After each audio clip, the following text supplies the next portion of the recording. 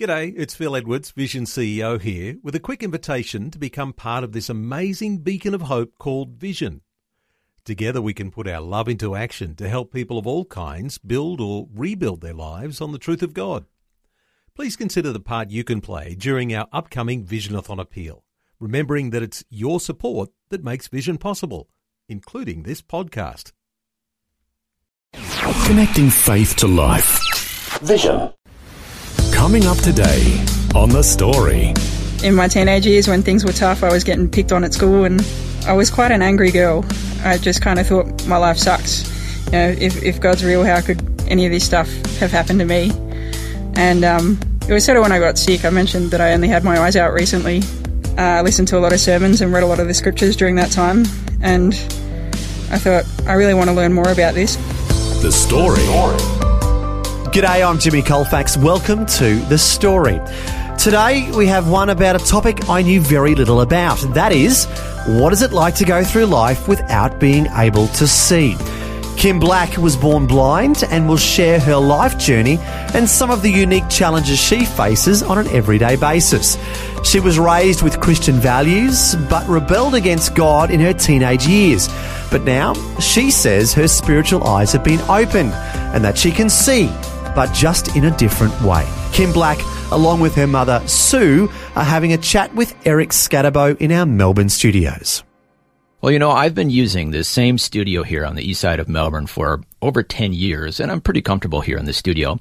But the other day, I had such a fright, I turned on the computer and I heard this. Desktop, folder view, list view, Express Scribe transcription software, 2 of 8. JAWS 17.0, Adobe Audition Untitled Star, Adobe Audition Untitled Star. And I was like, what in the world is that? Well, our guest today, Kim Black, who was born blind, and her mother Sue is with us, and they're going to tell us, well, actually, Kim's going to tell us what exactly I was hearing and why it freaked me out, and who's this person going, blah, blah, blah, blah, blah, blah. Kim and Sue, welcome to the program. Thanks, Eric. That was my talking software that I've got on my computer. Basically reads out what's on the screen for me. So it enables me to navigate the computer just without reading the screen.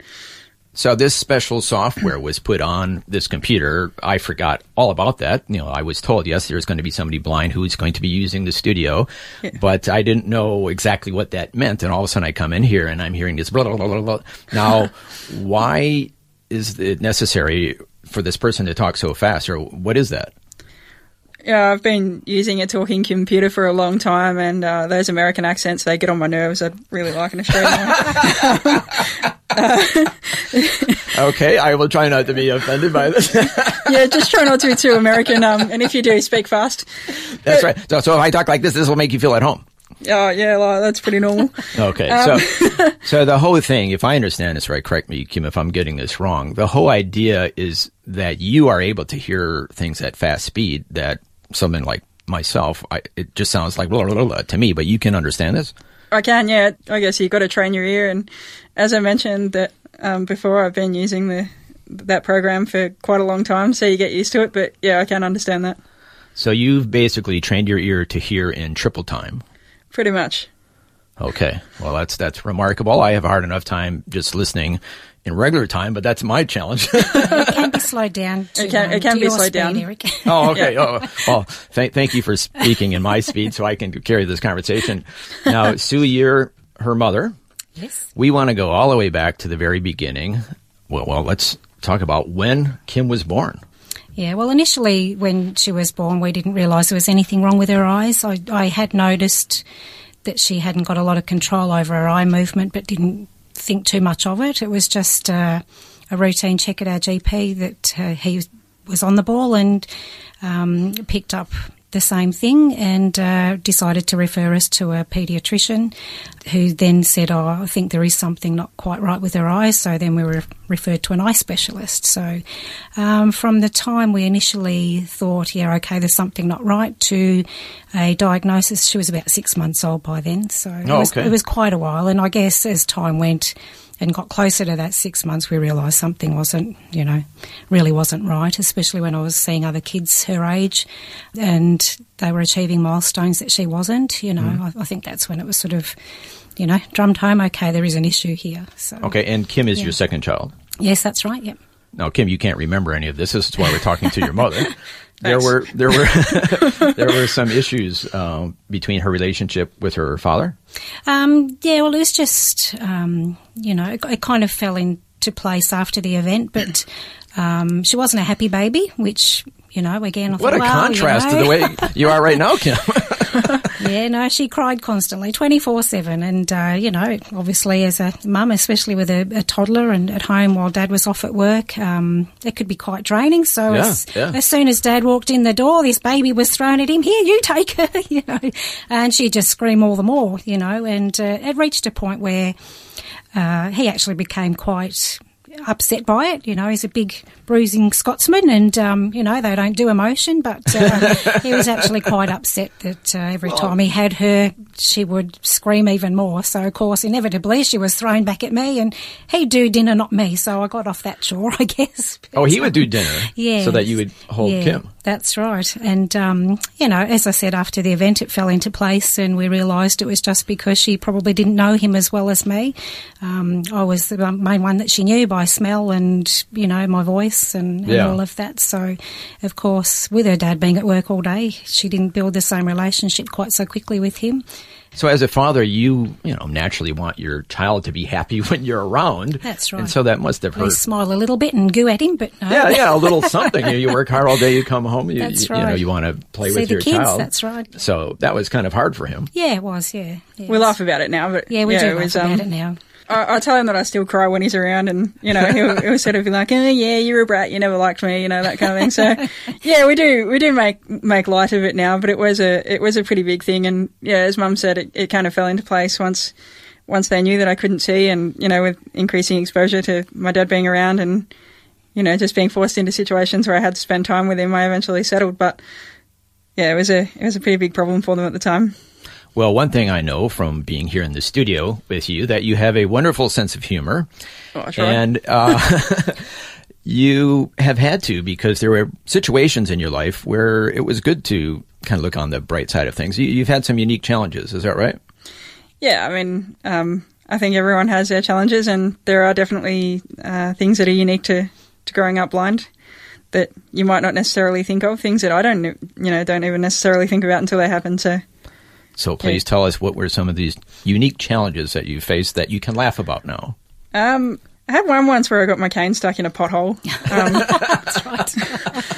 How does that happen?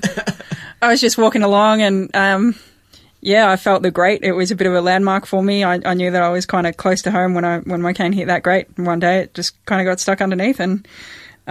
it got stuck in like the hole in the grate. Yeah. Yeah, it got stuck underneath. And so... you need the cane to walk, obviously, and you couldn't because it was stuck. Yeah. So what did you do? She's always done. Rang Mum.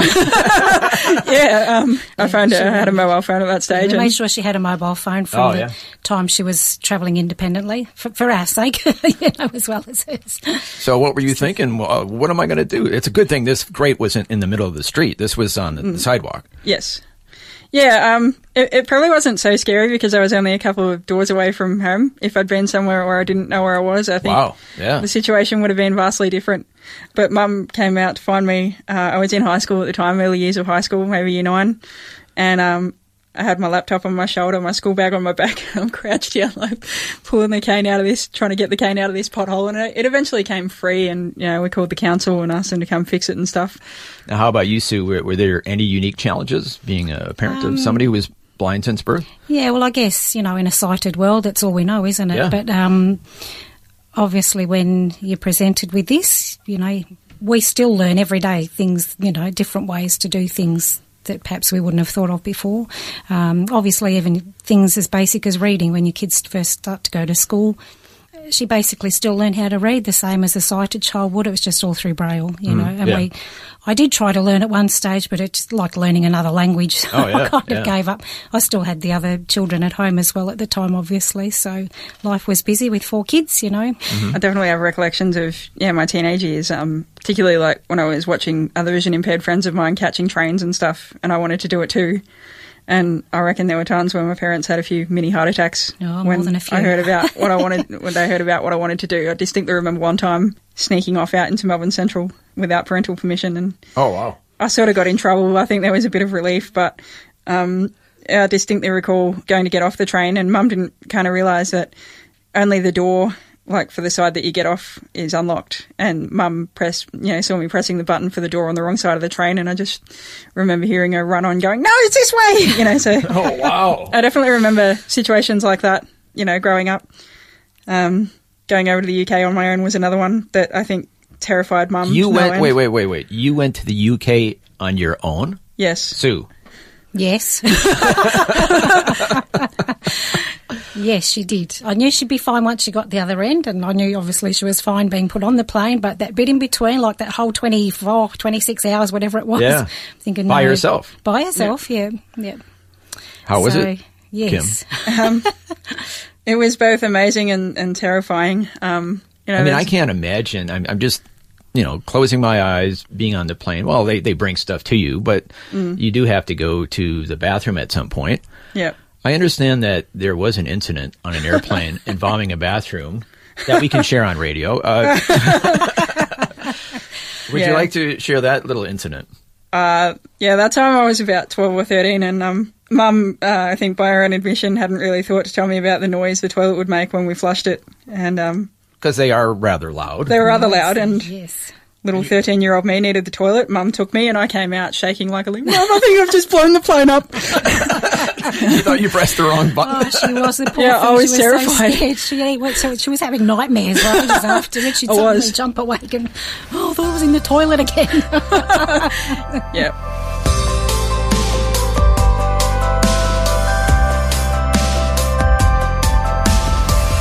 You're listening to The Story. Today, Eric Scatterbo is chatting with Kim Black, along with her mother Sue, about some of the light-hearted experiences Kim's had going through life as a blind person. Next, Kim will share some of the more serious challenges she's faced, including being picked on in high school. That and more when we return. The Story. If this program has highlighted something you'd like prayer for, we'd love to pray for you. Call 1-800-PRAY-FOR-ME. That's 1-800-772-936. It's a free call. Or text 0401 132 888.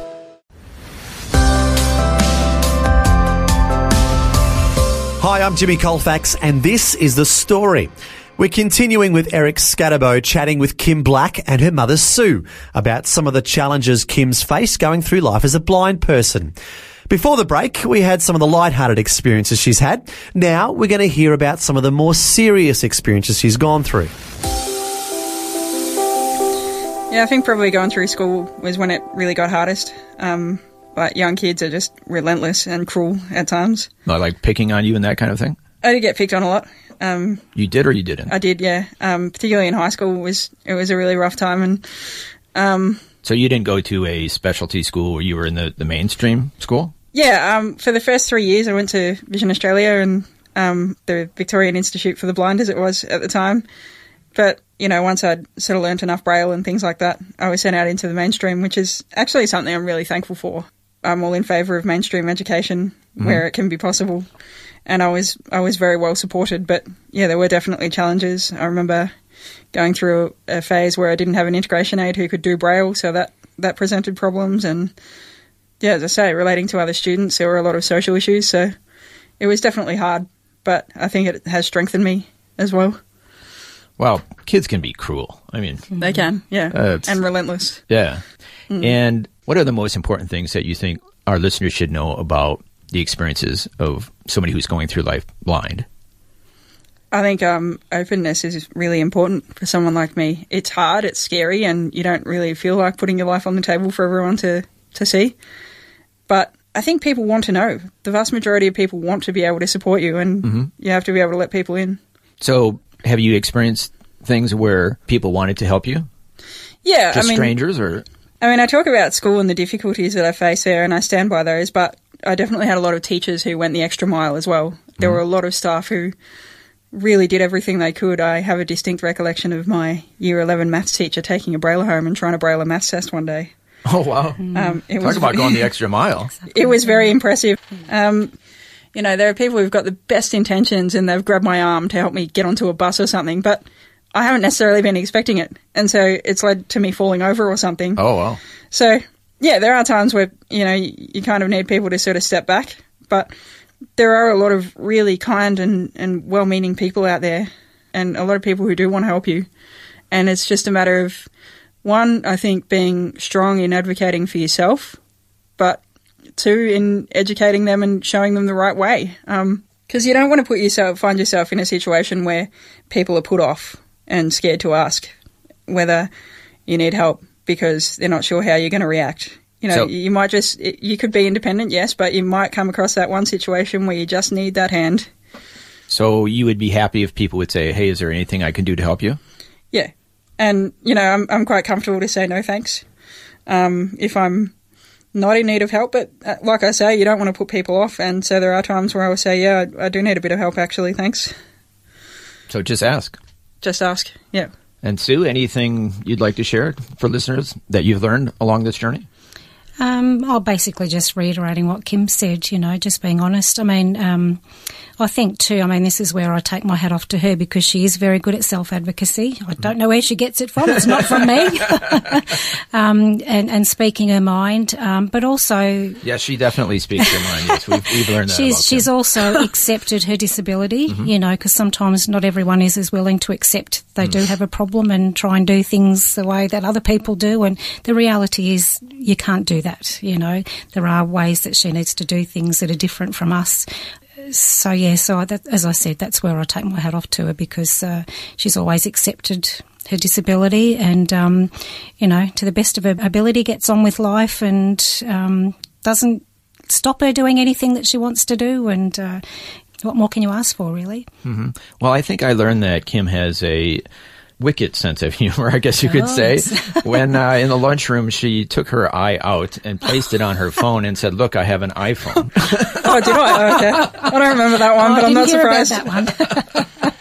I have a bit of fun with that. I only had my eyes removed very recently, and, sometimes acceptance comes with just finding the humor in that. I definitely went through the grief and the pain of that, but, there's some great pranks out there, people. Get on board. You're having some fun with it. Now, Let's talk about your faith journey. So you were raised with Christian values, but you kind of went away from the Lord for a while. Is that right? Yeah. So growing up, Mum in particular was the parent that really enforced those values, but my mum's parents as well. I spent a lot of time with them growing up. I would often stay with them on the school holidays, and that meant, Wednesday and Sunday services with Grandma and Granddad, and it was a time that I really loved. And I did wander from that. In my teenage years when things were tough, I was getting picked on at school and I was quite an angry girl. I just kind of thought my life sucks. If God's real, how could any of this stuff have happened to me? And in the midst of all that, there was a couple there who I had known from church previously, from going to church with Mum, and they just were the most faithful ministers to me. And, there were times where I really didn't want to hear any of that Bible stuff, but coming from them, it wasn't so bad. There was a sincerity in everything they did and everything they said. And, it was really valuable because, it kind of kept that bit of softening in my heart, I think. Whenever I thought about them, it seemed to have some meaning still. And I wasn't sure what it was for me, but there was also a part of me that was curious too. Now, would you say you have a close relationship with your Heavenly Father? I would, yeah. I'm learning every day, and it's a progression. It can also be a challenge. It's required a level of vulnerability that I didn't ever want to deal with, but I have a real passion for it, and I know I'm not perfect, but I just want to keep growing and keep learning and keep seeing what God's got planned for me. And speaking of that, you are a student at a Bible school at the moment? Yeah, I'm studying at Melbourne School of Theology, yep. And what are you studying? It's a Diploma of Christian Studies. And what led to your decision to go to that school? It's funny. As a young kid, I said I wanted to be a pastor. So you were that strong in loving the Lord and in your faith that you wanted to be a pastor at one point, but then, as you shared, you kind of got mad at him and walked away from him for a while. Yeah. So a lot of my family have recollections of me running around, as an 8 or 9-year-old child saying that what I wanted to do was to be a pastor. But then, as time progressed, I walked away and that ambition was kind of lost, and I went through all different ideas in high school. I was going to be a lawyer, a psychologist, or this, that and the other. When I left school, I got accepted to do a Bachelor of Arts, and a week before I was meant to start my course at university, I decided I wasn't going anymore. Oh, why was that? Didn't want to. Because? I don't know. I just didn't want to. It just didn't seem right. So I just didn't. And the next few months were pretty hard. I spent them just job hunting and doing a lot of not much else. And it was kind of during that time that I went back to church. I mentioned having a couple that ministered to me in high school, and unfortunately the husband's passed away now, but I'm still in contact with the lady, and it was her who took me back to church. And I don't know, I was very cautious about church. Like, my attitude genuinely was that, yeah, I'm curious and I want to find out what this is about myself as an adult, but I've got to make sure I don't get too caught up in all the Bible nonsense. So my guard was definitely up. And then as time progressed, I kind of softened and found faith. I found a Bible study group that I was going to, and during that time I spent a lot of time applying for jobs that, you know, like I had one job that I wasn't super happy in, and a lot of the others were just falling through. And it was sort of when I got sick. I mentioned that I only had my eyes out recently, and listened to a lot of sermons and read a lot of the scriptures during that time. And I thought, I really want to learn more about this. And again, God placed some really valuable people in my life that just had the most incredible faith and were praying for me and caring for me. And I thought, I just want more of this. I haven't had enough yet. But I suppose for a while there was always that doubt that I wasn't good enough to go to Bible college, and that's something that I still wrestle with even though I'm there. There's a lot of things that challenge me and that I'm scared of, but I did end up going to Bible college, and I'm really thankful for everything that's happening there. Now, if somebody's listening today and they maybe have a disability or just some challenge in their life, and they can identify with the period you went through where you were kind of mad at God, you know, God, how could you let this happen to me? What would you share with them? I would say that it's important to stay open, even at times where you're just like, yeah, whatever, as I so often was. Yeah, I was blessed to have people who were genuine and sincere in what they believed, and that was evident in all that they did. And so I would just say to stay open to that, even though it might all be too hard. You know, to me it led to further investigation on my part, and it led to me finding faith. You just never know what will happen. And finally, what led to you sitting in this studio and me hearing this? We're back to that. We're back to that. Hearing this. Desktop, folder view, list view, Express Scribe transcription software, 2 of 8. What led to you being here in the radio studio? I started volunteering at Reach Beyond, another Christian radio station. I got that sort of little position through a couple that I went to church with. I've actually recently changed churches, but yeah, a couple that I met at church at the time. And it was pretty amazing the way it all came out. I was really kind of wrestling with God and with myself. I was in a paid job at the time, and I was sort of going through this, should I resign, should I not? You know, I'm going to Bible college soon. And I elected to resign, and then a couple of days later I got this email saying, we have a need at Reach Beyond for someone to do some transcription. Are you interested? And I kind of went, well, I quit my job for my studies, but yeah, I will do this. And so it all progressed from there. I have been doing that for maybe 6 months. And yeah, it's led to some really good opportunities like this one. And speaking of opportunities for greedy, selfish purposes, I'm hoping that you learn how to edit. We're hoping to get you some editing software for the blind. Yeah. Because I know that you could do it in half the time that I could. I think it would be something that would definitely play to my strengths. And yeah, just to find, even initially to have been blessed with a skill set that could help someone else. I think one thing I grappled with was how can I serve in the body of Christ? And I have ideas. I'm always. Does she know her way around a computer? She leaves us for dead, I tell you. Well, that was one of the things. I heard that the other day that you were in here working on the computer, and obviously you're listening to that fast voice, and one of your coworkers here came in and said, hey, what are you doing? The monitor isn't on. Oh, yeah, probably. I had no idea. Which, of course, you don't need the monitor, right? And No. You don't need the shades open and all these other things that we just take for granted. Oh, I can see better in the dark, mate. I think you're all being very selfish, making me turn lights on and stuff. That's right. That's right. Well, we just want to encourage you. You are very courageous. Thank you so much for sharing, Kim Black, and also your mother, Sue. Thank you. Thank you. That was Eric Scatterbo chatting with Kim Black and her mother Sue about Kim's life as a blind person. But as we heard, Kim can see, but just in a different way. Her spiritual eyes have been opened, and she now has a growing relationship with her Heavenly Father and is eager to serve Him. Good on you, Kim. And to be honest, it's been fascinating learning about what life would be like in Kim's shoes. Doing everyday activities that we take for granted can be a huge challenge when you're not able to see. However, Kim overcomes these obstacles in amazing ways, and I'm happy to say that Kim and her mother Sue will be joining us again next time to share more insights, including the time Sue was in the backseat of a car while Kim was driving it. You don't want to miss that conversation. Until then, I'm Jimmy Colfax, encouraging you to share your story with someone today. Next time on The Story. You get in thinking, oh yeah, I'll do this, it's okay. There's a driving instructor there, and then when you're going at 120k knowing that your blind daughter is driving you, you're thinking, stop, I want to get off. Once again, Kim Black and her mother Sue will share more of Kim's life journey as a blind person. We'll hear more about how she daily overcomes obstacles in everyday life that most of us don't face and would have no idea how to deal with. Kim has even learned how to navigate her way around using something called echolocation. All that and more with Kim Black and her mother Sue next time. The Story. Just another way Vision is connecting faith to life.